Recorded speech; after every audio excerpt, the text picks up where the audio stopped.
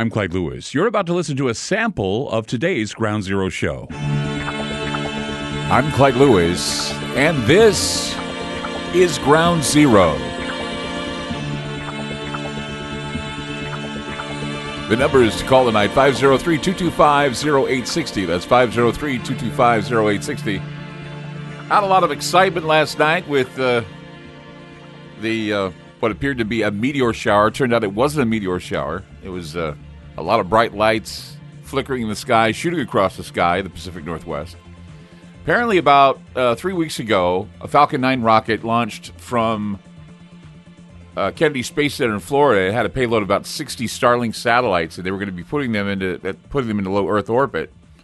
And what happened was, well, usually what happens is that the second stage, when it's in its orbit, it basically relights and it nudges another stage downwards so that it can basically re-enter the Earth's atmosphere.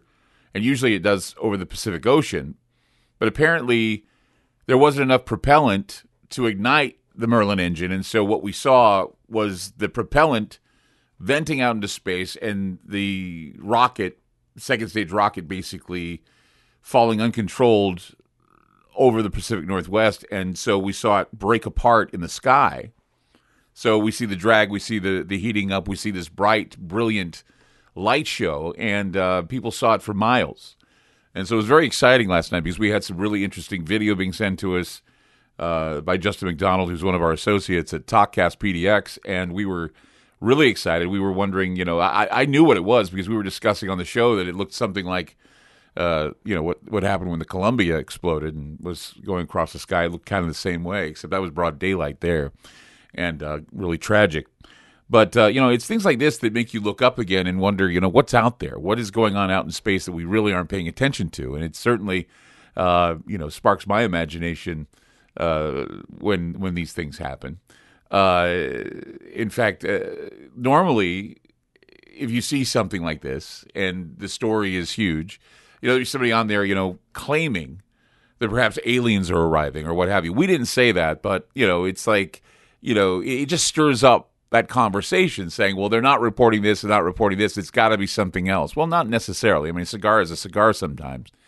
But when you see a story about, aliens or UFOs or whatever, and you're hearing about, from the media how, there's a logical explanations or the origins or whatever, and you say, well, we believe a lot of things. We use a lot of discernment, but, to say that something, that aliens are here, they're among us or what have you, I mean, people say, well, that's a little misguided. And shows like mine is, it's crazy talk. It's conspiracy theorist crackpot talk. But something was funny I saw the other night. I'm a big fan of the Sci-Fi Channel's TV show called Resident Alien, and I've been watching that. And Giorgio Tsoukalos was on there this last episode at an alien con talking with this guy that's supposed to be an alien, right? And it was really funny to see the exchange. But one of the things that the alien said was that he was a descendant of, that his people were a descendant of octopus or the octopi.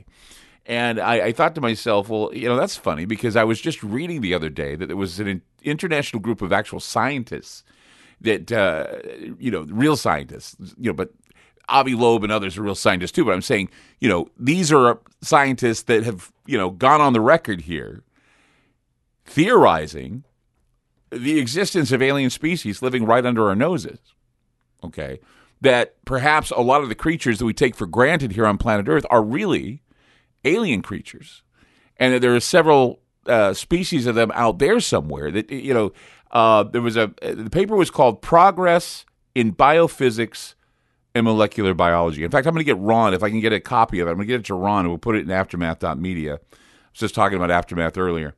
But it was called Progress in Biophysics and Molecular Biology. And basically what it does is it attempts to tackle the question of how life originated here on Earth. And the researchers have embraced a number of proposed explanations and discussed their implications.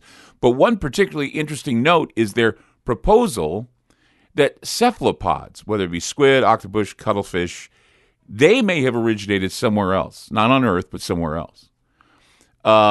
And this is what got my eye in this paper that I was reading. I was reading over for. I knew I was going to do a show about this, but I wanted to do some research. Anyway, it says here, quote, evidence of the role of extraterrestrial viruses in affecting terrestrial evolution has recently been plausibly implied in the gene and transcriptome sequencing of cephalopods.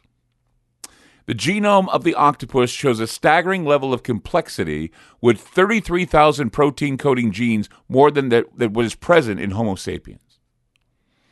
So the scientists are basically telling us that when you look at modern cephalopods, they evolved their present form here on Earth possibly because, well, they were brought here by a comet, or that they're descendants of microorganisms that came to Earth on a comet or on a meteor. And remember, just the other day we were talking about the possibility that COVID could have been, because they're now saying that 2 months out, back in October, there was a huge explosion. Something came down from the sky near Wuhan, actually 2,000 kilometers away. But it was right there midway, and they could have easily gotten a hold of that, and they could have done something with it. But I'm just saying that when you're looking at the possibility of seeding from space or cross-contamination from space, and then you have scientists saying, well, maybe the octopus, the squid, the cuttlefish may have been a product of this type of seeding, and they're saying that it came from either a comet or a meteor or something. And here's another part of this study. It says, talking about the octopus, talking about the cephalopod. It says, its large brain and sophisticated nervous system, camera-like eyes, flexible body, instantaneous camouflage, the ability to switch color and shape are just a few of the striking features that appear suddenly on an evolutionary scene. It points to the possibility that this great leap forward in complexity was due to cryopreserved squid or octopus eggs crashing into the ocean on comets millions of years ago. I know that sounds creepy and weird, but it's true. This is what they're saying. Scientists have studied the possibility of life arriving from outer space, and now this paper that was published in Progress Biophysics and Molecular Biology is saying yet again that biological material from other worlds may have seeded a young Earth and produced everything we see today. Now, the octopus is, only part of the equation, right? In fact, recently, the New York Times published an article about a scientist at Cambridge University, and he has a book about alien species and how they may resemble some of the animals we have here on Earth. His name is Arik Kirschenbaum, and he basically asserts that the universal laws of biology that govern life on Earth also apply to extraterrestrials or aliens. And the most important thing is that species evolve by natural selection, he says. The bedrock idea of evolutionary biology, Charles Darwin, of course, came up with this, but no matter how alien biochemistry might work, and no matter how planetary environments might differ, Kirschenbaum argues that some version of Darwinian selection would be at work and would have channeled alien evolution to restricted menus of possibilities. Thus, Kirschenbaum predicts that alien life will bear striking parallels to earthly life. Most aliens will be bilaterally symmetrical and use familiar forms of locomotion, such as legs, paddles, jets. Octopus, they use jets. Squid do too. Kirschenbaum predicts that some aliens will exhibit social cooperation, technology, and language. He even posits that aliens will share the quality we hold most dear, and that is intelligence. He says, quote, we all want to believe in intelligent aliens, he says. He says, it seems inevitable that they do, in fact, exist. But the thing about Kirschenbaum is he's got a good gig, and his book is okay. But, his ideas are nothing new. And as I said before, this seems to be the growing trend of panspermia and the idea of the evolution, not from monkeys or whatever, but, just the idea that there are others before him that have already tackled this issue. And it's been far more compelling as you look through history. And in his case, I think he has a little bit of political prejudice too, which I believe is damaging his credibility because I've had some experience here and I understand this. But you can go back more than 100 years, actually. Go back to, I think, Einstein, 1905. He determined that the laws of physics are the same for all non-accelerating observers, and that the speed of light in a vacuum was independent of the motion of all observers. This way, the theory of special relativity is, of course, his bailiwick. It introduced a new framework for all physics and proposed new concepts of space and time. So, I mean, you look at what CERN's doing, they're altering everything, okay? And Einstein, basically, when he talked about relativity, a lot of scientists have used it to not only discover alien planets, but also to look upon these planets and wonder what kind of species would exist, wondering if a planet has that Goldilocks position where it would sustain life elsewhere.